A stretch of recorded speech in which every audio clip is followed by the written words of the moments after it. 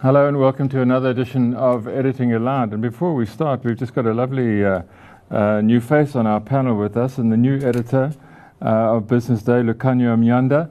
Welcome, Luke, and an old friend of Business Day too, but you've been away for a long time. Where have you been? You've come from Scotland, right?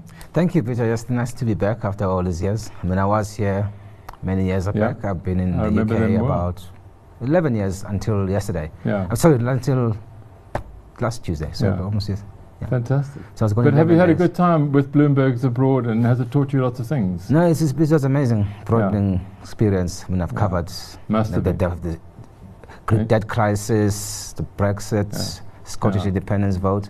So it's been quite a broad way. So I'll be able to look at all those South African issues. Well, welcome home. And we'll talk a little bit about Brexit later on in the show, because you'll have fresh news, or you'll have a fresh views and perspective from Scotland, which didn't want to leave the European Union, just like Northern Ireland doesn't want to leave it. But we're going to start today again with Northwest Province, which is still sort of at the heart of our political problems at the moment. Of course, that moves around a little bit.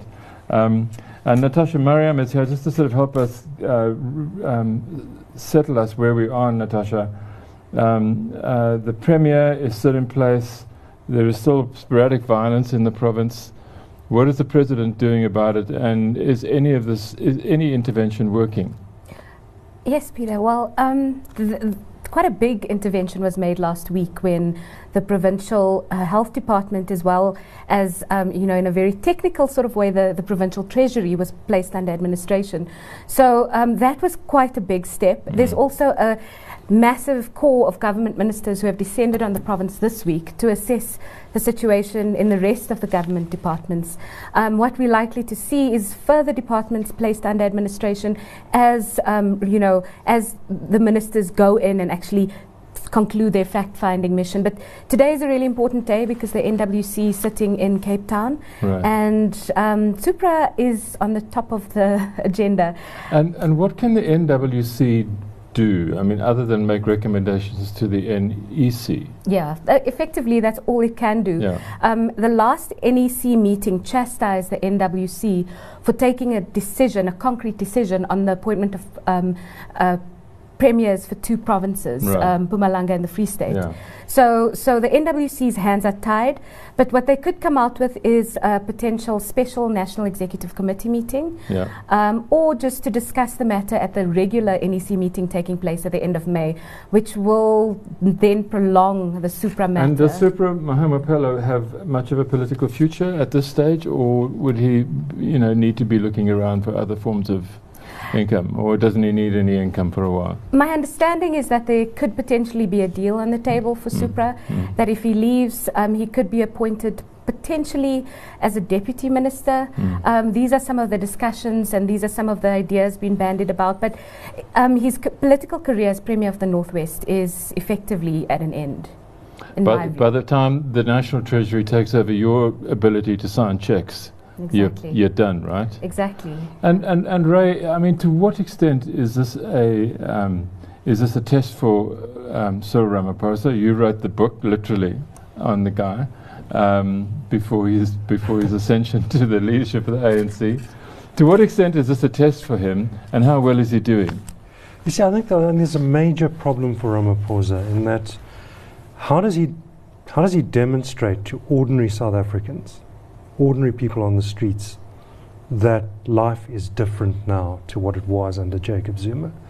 Because he has an administration which is failing. It's failing to deliver services at a municipal level, local government level. At the top end of the administration, it's highly functional, and it's more functional now than it was under Zuma.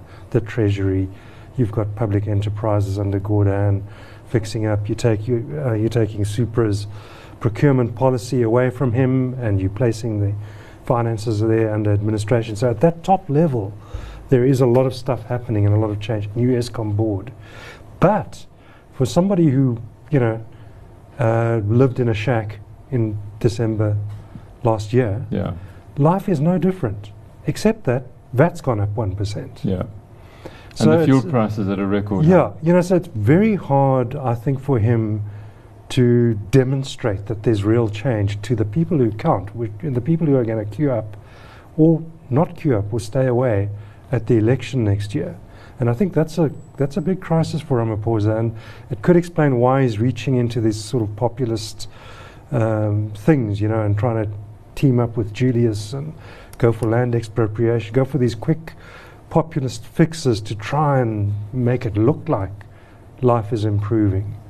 But in reality, the country's on fire. I mean, there are mass protests like never before over service delivery. Sikonathi, if you were living in a shack before Cyril was president of the country, 3 months later, what would you have expected to happen in your life? Well, that is wishful thinking, to think what has been broken for as long as it has can be fixed in 3 months. Sure, I'm just saying. Now, the starting point is there's a lot of thieving and corruption that has been happening, particularly over the past decade. And the Northwest, the past 4 years since Supra became the premier, has been the headquarters of the crimes. Nothing has happened in terms of law enforcement. Nothing, totally, absolutely nothing. And that is where you need to see change first. The thief that everybody knows needs to be dealt with, and nothing has happened. That is where we are losing it as a country. And literally, as Ray said, the country is up in flames, it's burning. You've seen trucks burning up all over Moy River on the entry. Yeah, no, the Northwest. I was there driving through the fires, trying to find my way 2 weeks ago. Nothing is happening in terms of change. What should happen? Should have happened 20 years ago, 15 years ago. The services need to be coming to the people, and you're needing to be freeing up the potential of the people by making it as easy as possible to invest, as easy as possible to start your own businesses, and that is not happening. But again, that's not going to be fixed. And instead of Supra Mahumapelo and his fellow conspirators or thieves in the Northwest Province going to jail, Natasha here is telling us that he might be made a deputy minister. What's wrong with Ramaphosa? You make the man a deputy minister instead of an ambassador. Jacob Zuma made them ambassadors, all the thieves that he removed so Cyril's style will be to keep them in his cabinet. Yeah, Cyril wants them inside here next to him. But the poetic justice about the Supra Mahumapelo issue, you pointed out last week, Nkosazana Dlamini Zuma is being made to investigate her biggest supporter. And now there's no better way of breaking up that Zuma cartel within the ANC than saying, listen, those are your supporters, but I want the result, I want the outcome, and I want it now. Go check what they have done and bring the outcome, and we prosecute them. Lukhanya, does any of this, after you've been away for so long, sound familiar? I mean, there's sort of debate as well, change of administration. How has life changed for the ordinary person? I remember we were having these debates even like 94. When they would say like maybe somebody who doesn't come from a township, like I come from a township, like not actually being able to go to where I wanted without having to sit in the back of the bus. Sure. Even life might not be materially different. That actually, people sometimes underestimate it. That's sort of like a boost to dignity. But that's 27, 8 years ago. So, but even with that in mind, I mean, I don't know how much you can expect to change in 2 or 3 months. I don't know if people. But do you think South African? But looking at what you know, having come back, I mean, is it unreasonable for people to expect quick change? I mean, looking at the politics that you've seen in the UK or Scotland or wherever, people are more or less the same everywhere, I think. Yeah, and I mean, and also to think about how difficult, I mean, the challenges they have there in a very developed country, in a very rich country, one of the richest in the world, but you look at the levels of child poverty there, you look about, it sort of just, for me, emphasizes how big this job is, to do it in a much poorer country, and much less favorable conditions globally. I was interested, one of the many things that is now being thrown around, like ideas to fix the country. And I've heard this now from Tito Mboweni on Twitter, and I think the EFF are also tweeting about it, is to start a state bank and a sovereign wealth fund. I mean, Sikonathi, is there anything is there anything that a sovereign wealth fund could do for us? I mean, a sovereign wealth fund, as I understand it, invests offshore. It invests sort of super profits made by some commodity or other. We would used to have, manganese, let's say, now is doing quite well apparently. So you invest offshore, you invest in BP, other people's companies and other people's countries, so that you can then draw dividends over the years for those profits for your future generations. These people are not talking about future generations, I presume here. They're talking about now. They're talking about now, and they're not talking about planting. They're talking about harvesting. Yeah. Somehow in their minds, the latter, that's where you start. Yeah. Be that as it may, the Economic Freedom Fighters is presenting a bill in Parliament which calls for the establishment of a state bank. They are saying absolutely nothing about the 5 or 6 state banks we already have: Post Office, the IDC. Indeed, we do have the Sovereign Wealth Fund, which is the PIC. We've got the Land Bank, we've got Itala banks. No one seems to think these are the state banks. Let us fix what is wrong with them. They just, because they are politicians, they want to claim that we started a bank, duplicating exactly what we have had over the past 400 years and failing. What would it, just assume that they do start a state bank, right? It's called the State Bank of South Africa. Would it would have to borrow money at the same rate as everyone else, but it would have to lend it out a lot more cheaply, I presume, right? So its margins would be tighter. It would have to pay its people a little better, well, or worse, and certainly its executives would have to be very parsimonious in their salary demands. I mean, would it have any chance of? I asked Tito Mboweni last week. Excuse me, sir, how will that bank work? Will it give money to black people for free? What is it that it will do that the other banks can't do? Because exactly as you have said, it will be operating in exactly the same market. The complaint by people who say they want state banks, they are saying the commercial banks, in which, by the way, the state has got the biggest share through the PIC. They are saying these banks are not willing to lend to black people. Now, please show me a business person that goes into business and turns away the largest lot of customers. Natasha, this stuff you must hear it a lot from the EFF and from the political parties. I mean, are these just ideas being thrown around in the hope that one of them sort of catches on and finds a place with? Now that Zuma's gone, we're all looking for something new to hang our hat on. It's the state bank is part of ANC policy for, I think, the last 2 decades. It's always been ANC policy. It's the failure of the ANC to implement it and to implement it effectively. For example, Postbank was the sort of poster child for a state bank.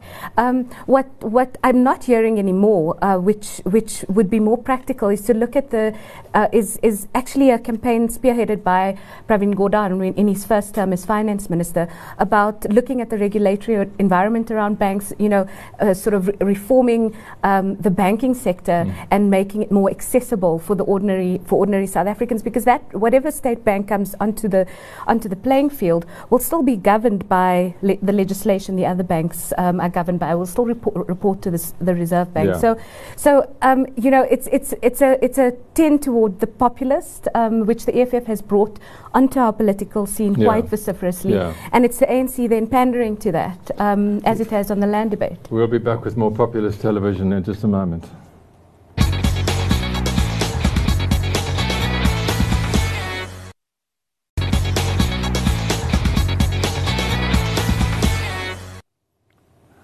Welcome back. The Financial Mail this week, which I'm just going to hold up without, if you can see that, has done a really, really good job on the Steinhoff story. And the story was written by its esteemed editor, who's now sitting next to me, Rob Rose. And Rob,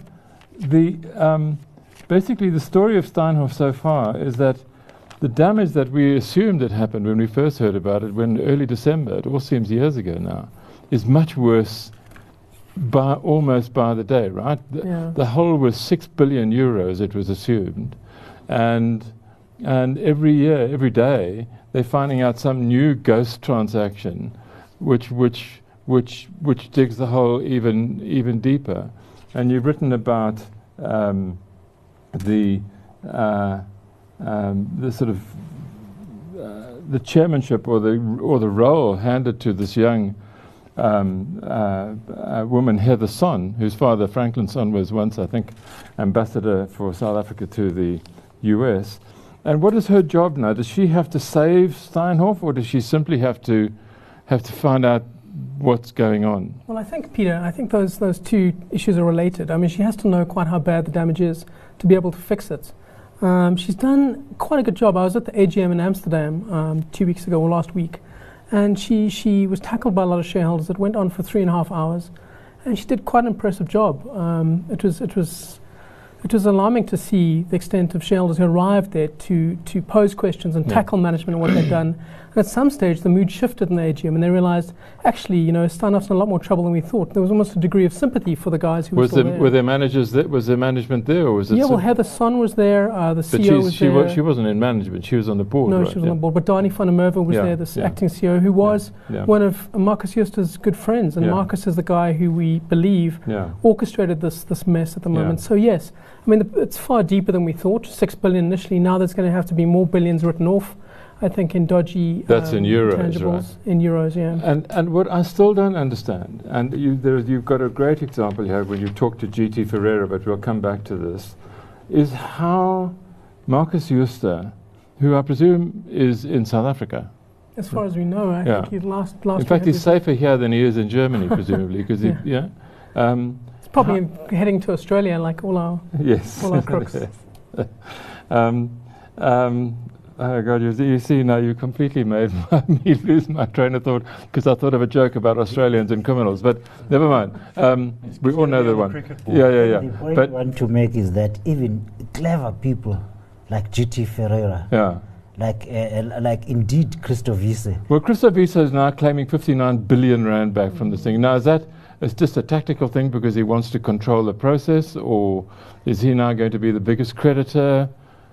How does this kind of work? I mean, my impression is that he wants a seat at the table when the restructuring is debated. Yeah. So they have to decide what to sell, what to keep at Steinhoff, and if it's able to kind of present a new vision for what it can be in the future. And Christo Wiese, if he hadn't lodged a claim, might have been left out of the process by saying, "You guys owe me 59 billion." He gets a seat at the table, but his claim is very strange because he's saying essentially he was duped into investing in 2014. He was duped into? Yeah, essentially he didn't know that there was all this fraud going on, so he wouldn't have done the deal otherwise. Now, Christo Wiese was the chairman of Steinhoff, so you have to say if Christo Wiese as the chairman was duped, imagine how shareholders feel about this. Well, was it? I mean, but is it a case that we all know about South African boards and how many people sit on how many boards? Is it because people are simply just too laid back about them, and they assume that the accountants know what's going on, and all accountants, of course, are honest and expert, or is there an arrogance? Not the right word. Is there a sort of a laxness about the way South African boards oversee the companies that they're supposed to oversee? I think that's one element of it, and I think that's a strong point to be made. Heather Son's point and Christo Wiese's point too is that ultimately you're a chairman of a board.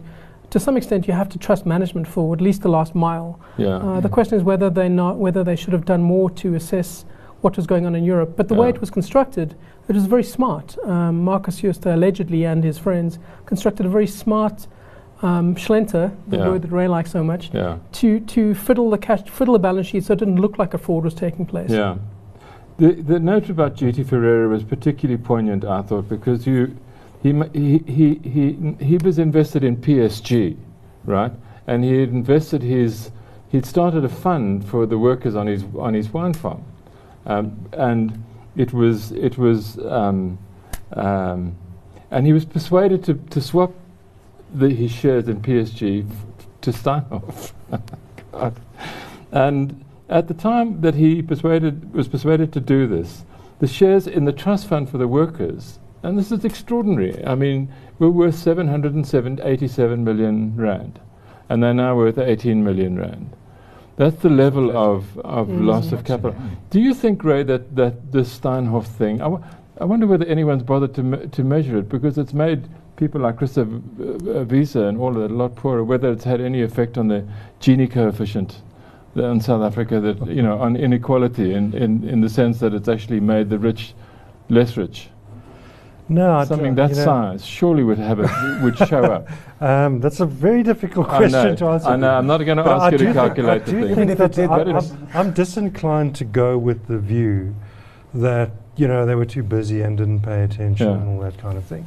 I think they're sitting around the board here. This thing's gushing money. Let's not go and mess it up, guys. Let's let it carry on gushing money. Yeah.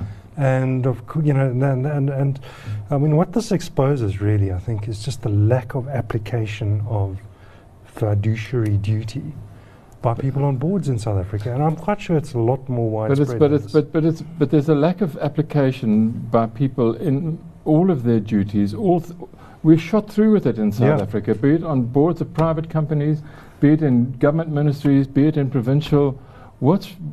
Is there a South African condition? Is it too hot here? I mean, is it the weather or what? Sikanati, you're looking at me as if you know. No, I wish I did. I'll tell you this. Why are we so slack? On the Steinhoff matter, Christo Wiese has a lot to explain. Of course, he's the biggest loser in all of this, and you have to respect the man. By the way, losing 100 billion rand, which the Guptas have been trying to steal for 10 years, losing it in 2 weeks and still be the richest man in the country. Yeah. You have to respect the man. Yeah. But his claim, I submit that it is disingenuous on many levels. He was chairman of Steinhoff, Marcus Jooste reporting directly to him. He was chairman of Pepco at the time he invested. So Christo Wiese was buying from Christo Wiese. Yeah. Christo Wiese is suing who now? Everybody who bought shares on the back of that deal that Christo Wiese sat on both sides of should then be suing Christo Wiese. So just remind us, Pepco bought? Pepco, Steinhoff bought Pepco. Okay, got it. Yep. Steinhoff bought Pepco. Yeah. And before that, Christo Wiese. Yeah, and before that, Christo Wiese swapped his shares out of PSG as well, just like GT Ferreira did, into Steinhoff. But let's limit ourselves to the 59 billion rand claim. Let's limit ourselves to the 59 billion rand claim. That's the 59 billion rand in which Pepco was injected into Steinhoff. Okay. By Christo Wiese into Christo Wiese. Yes. Who is he suing? Yeah.